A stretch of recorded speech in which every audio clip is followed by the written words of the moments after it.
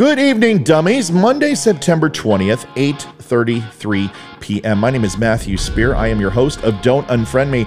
And tonight, we are doing episode 225. What are we doing tonight, and what is it all about? Well, someone's got to go back to town and bring us back a sheetload of dimes.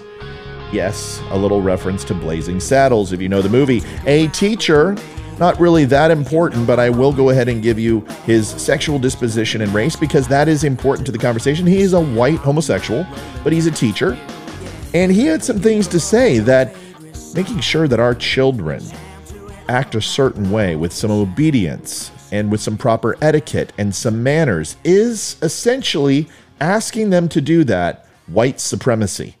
Listen, I don't give the time of day to some people because they're morons. But this is a teacher. And this is not only a teacher, but a teacher in Virginia. Folks, we're going to dive into it tonight. We're going to have that conversation. Remember, we are episode 225, just to make sure I got that in because I made the graphic. I might as well show it. Hang tight. I'll be right back.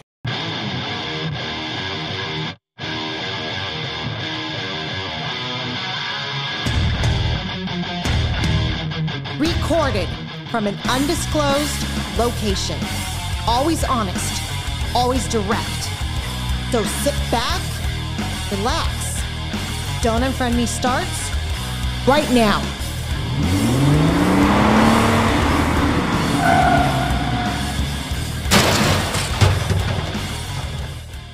Well, thank you, dummies. Where can you find me? Where can you find Don't Unfriend Me? Pretty much everywhere. I'm on all your social channels. Down here in the corner, I'm on Facebook. I'm on Anchor, Apple, Instagram, and all of the others. Stop by. If you want to listen to my podcast, Anchor FM is the best place to go. That has all of my links to all of the podcasts that I'm on. I think I'm on 13 right now. And then, of course, you can see it on YouTube or Rumble or anywhere else. Stop on by these sites. It helps out. Give it a like, share, and subscribe if you could, even if you don't surf those areas quite a bit, or it's just a social media platform you jumped on at one point. Go over there, search for @Don't Unfriend Me Show. Give it a like, follow, and share. Every time you do, God doesn't kill a puppy. And that's important, folks. We love our puppies. That goes away. It'll be up at the end of the show if you missed it. Remember, you can also go to my website if you would like at don'tunfriendme.com. If you're not a big fan of social media, that is where you can go. There are not many rules to Don't Unfriend Me. All we ask is that you are a dummy. What the heck does that mean? Are you insulting me? I just got here. Well, whether you've watched 1 second of this show or this is episode 225 by the end of tonight, the dummies are the Don't Unfriend Me's. It's an acronym. You see the symbols all over the set. The dummies are the Don't Unfriend Me's. Barstool Sports has the Stoolies. We have dummies, and it's a compliment. However, what you don't want to be is a dum-dum, a special kind of sucker led by Dusty Dinkelman. Dum-dums are people who come on the page and they just want to argue. They just want to go ahead and troll and make 17 comments and argue with you incessantly and then go back to their friends and say, look what I did. I got banned. Guess what? We don't like you, whether you're a Republican or a Democrat or something in between. If you're a dum-dum, you will be labeled and you will be cast out. You are the weakest link. Bye-bye. Last but not least, please like, share, and subscribe if you could. One more reminder, and share this right now so we can get as many people as possible. Let's get into it. And tonight's show is brought to you by Colorado Avalanche Hockey. We're 21 days away. White supremacy is not only the most moronic concept ever created by man, but it is as much as your choice as it was the Easter Bunny. Can we stop pretending that the color of your skin had anything to do with you and everything to do with natural selection? I could go into DNA and chromosomes, pigmentation, melanin, but I won't. Just know that all of us came in first place during conception, so we are all winners in my book. Now that we have addressed that, I am indeed on the right side of humanity, and don't wear fine linen from the JCPenney bedroom decor aisle. So let's start from there. Now, this may make everyone uncomfortable, but it needs to be said. I know. You will find a way through this. Grab a Tide Pod, go to your safe space, and hug your 8th place potato sack race trophy. Are you ready? Not everything is racist. Holy hand grenade, Batman! I understand how frustrating this can be. I also understand that you want to shed your white guilt over nothing that you took part in. But alas, it is time to find a new cause. Let me explain. I was attempting to create a TikTok account this morning. Don't start. A viewer told me I have to do this and it would help the show. I'm still not convinced. Anyway, what was one of the first videos that I saw? Here it is. Watch. Please don't throw up on the aisle seats. We don't have a cleaning crew yet. We can't afford it. I made a comment on one of Miss April's recent videos about PBIS, in which I stated that PBIS is white supremacy with the hug, and a lot of y'all wanted to know more about that, so here we go. First of all, thank you to Jack Copa, who reminded me that Dina Simmons was the first to coin this term, so thank you, Jack, so much. So if PBIS concerns itself with positive behaviors, we have to ask ourselves, okay, well, what are those positive behaviors? And it's things like making sure that you're following directions and making sure that you're sitting quietly and you are in your seat and all these things that come from white culture. The idea of just sitting quiet and being told stuff and taking things in a passive stance is not a thing that's in with many cultures. So if we're positively enforcing these behaviors, we are by extension positively enforcing elements of white culture, which therefore keeps whiteness at the center, which is the definition of white supremacy. Huh? Josh Thompson, an English teacher at Blacksburg High School, posted a since-deleted TikTok video attacking the positive behavioral interventions and supports, the PBIS program used in Montgomery County schools. And here's the thing. I haven't deleted anything I have said. I have got 225 some odd hours of video out there. Any one of them could get me fired. And I don't delete them. I made a promise to myself that when I did this, I would not backtrack. I will explain myself or admit that maybe it was the proverbial slip of the tongue or that I indeed meant that and I apologize if it offended people, but I'm not going to take it down. It's there. You made it. At least have conviction. I would respect you more, but alas, now I don't. Now, what in the Sam Hill is going on with Virginia? I fled California to escape people like this, the ultra woke and self-entitled. Now it seems they followed me, and for that I apologize. But if we don't address stuff like this immediately, it will be coming to a theater near you. You can count on it. I don't care if your state's arterial red. I want to address Mr. Thompson's overarching accusation that asking children to behave is indeed white supremacy with a hug. Well, at least it has improved over the years, and it isn't white supremacy with a burning cross in the yard. Baby steps, folks. Now, positive behavioral interventions and supports, PBIS, is not white supremacy with a hug. Of course, Mr. Thompson's accusations are completely devoid of any fact and unfounded. This is the standard with emotional arguments. PBIS and supports is an evidence-based three-tiered framework to improve and integrate all of the data systems and practices affecting student outcomes every day. PBIS creates schools where all students succeed, or at least that's the goal. Tier 1 practices and systems establish a foundation of regular proactive support while preventing unwanted behaviors. Schools provide these universal supports to all students school-wide, regardless of race, color, creed, or sexual disposition. Tier 2 practices and system supports students who are at risk for developing more serious problem behaviors before those behaviors start. These supports help students develop the skills they need to benefit from core programs at the school. Tier 3, students receive more intensive, individualized support to improve their behavioral and academic outcomes. At this level, schools rely on formal assessments to determine a student's need. Now, I can honestly say I don't know if this is effective or if it would work. I can tell you what it sounds better than. It sounds better than lithium, Ritalin, Prozac, Benzedrine, or abusing your child with experimental psychotropic drugs or taking a frickin' belt to their bodies. How about this? At the age of 7, parents are wondering why their child is out of sorts. Signs of hyperactivity lead to exams and specialists. A thyroglottic duct cyst is found in the neck area of the small child, and the doctors claim it is tapping on the thyroid and causing hyperactivity. Parents have it subsequently removed, and a recovery period is needed after major surgery on the child. But the promises of the hyperactivity do not subside. Medication is prescribed that causes nosebleeds, headaches, muscle aches, chills, vertigo, brain zaps, and countless other detrimental effects that have lifelong impact. That child was obviously me, And I can tell you that nothing solved these issues for me other than time and discipline. There isn't an amount of medicine or corporal punishment that can permeate through the underdeveloped mind. It takes a steady diet of structure and understanding that seldom is displayed in society today, especially in our schools. Instead, we medicate without counsel, we lock the problem away, and shower it with gifts and promises that will never provide a sustained pathway to maturity. This is where companies like PBIS come into the picture and provide these tools to children. In the video, Mr. Thompson claims that the behaviors PBIS focuses are on a closer level to canine training or some other form of obedience training. This is a simplification of the utmost severity and, of course, completely inaccurate. Here are some of the focuses that PBIS strives to excel in for our children: bullying prevention, coaching, decision-making, disabilities, early childhood equity, family, juvenile justice, mental health, social-emotional well-being, opined crisis and opioid crisis, and substance abuse, restraint, seclusion, climate transformation, and school-wide education and understanding. That sounds abysmal. Yuck! Now, I'm not the biggest fan of public education, but I am certainly not a fan of publicly medicating children into submission either.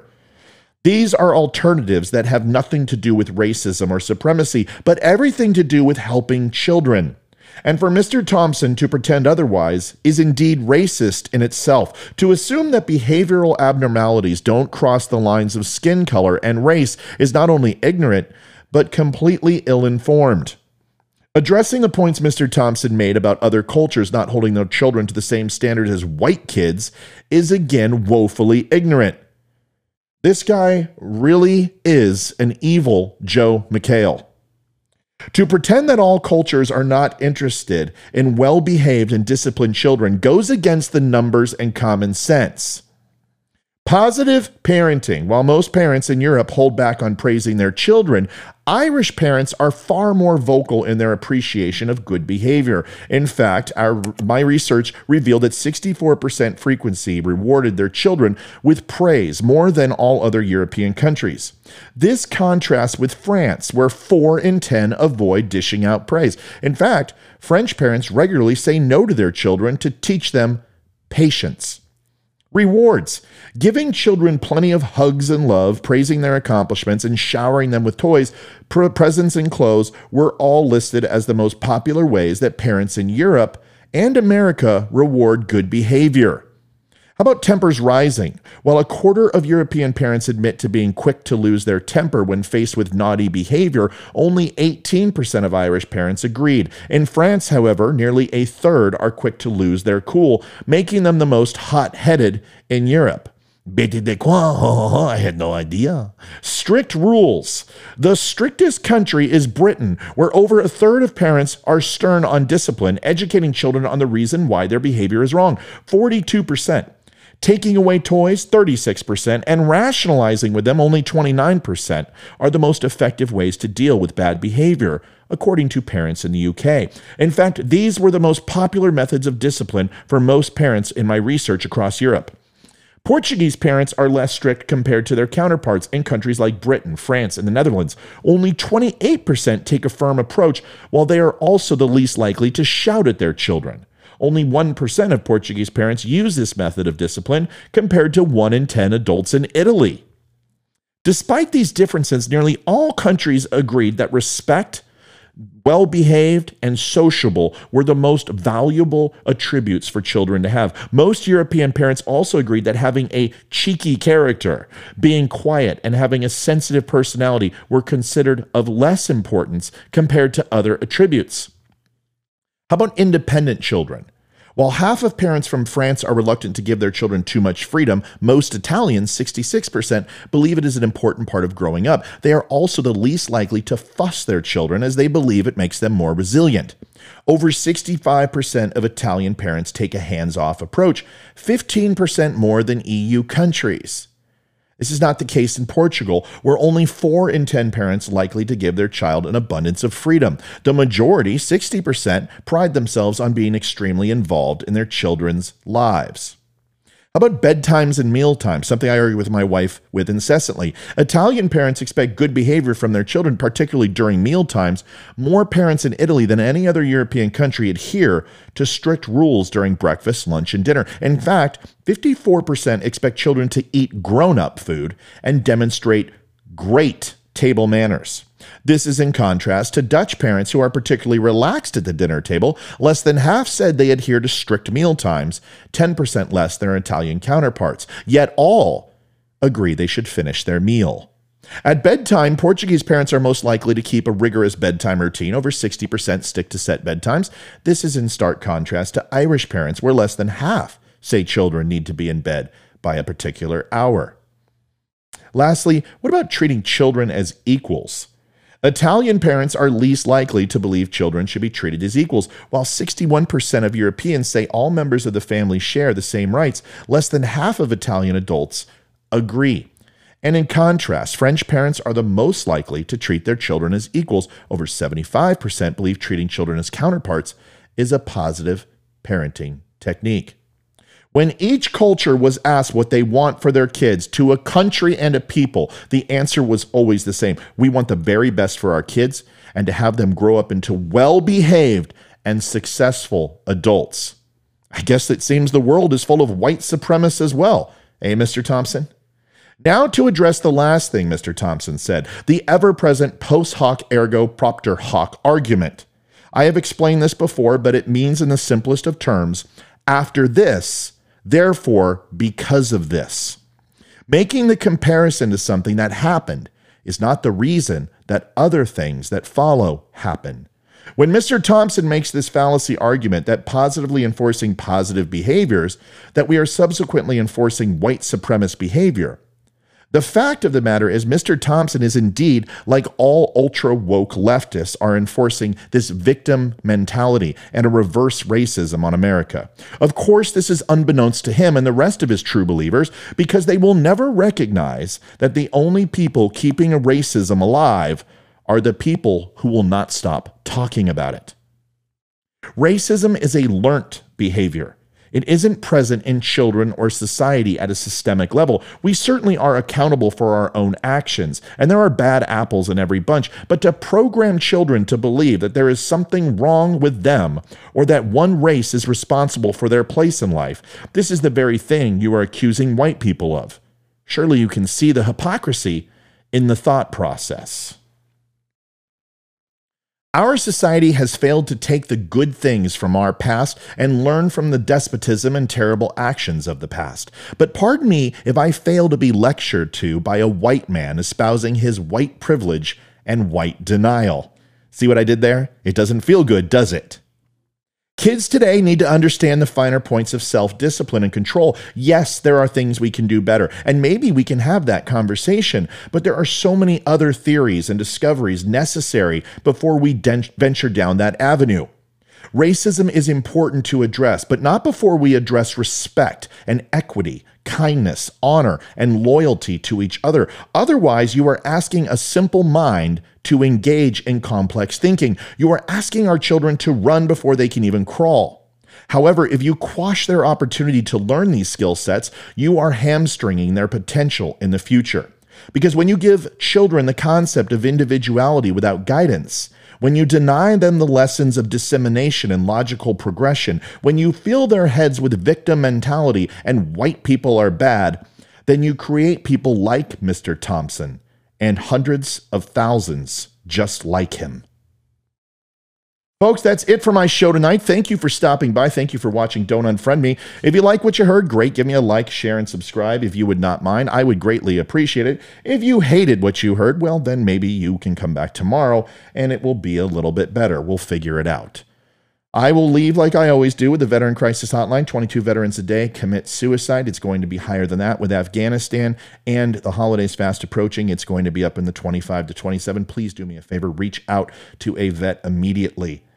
Ask them if they need help. Ask them how they are. Ask them if you can bake them a cake or take them shopping. Whatever you can do, it doesn't matter what age. We are losing a generation of vets, and they need your help. Traumatic brain injury, PTS, stress and anxiety, depression are all very, very real, and they need to talk it through. If they won't talk to you, perhaps they will talk to another vet. I am making myself open any time of day or night. Reach out, and I will help you with that phone call. If that doesn't work, they can go to don'tunfriendme.com, click on the VCL link, and be connected to a Skype operator or a phone call. Free of charge, completely anonymous. And remember, if you are not a vet, they will never turn you away either. You don't have to serve to get the help that you need. There's nothing to be embarrassed about.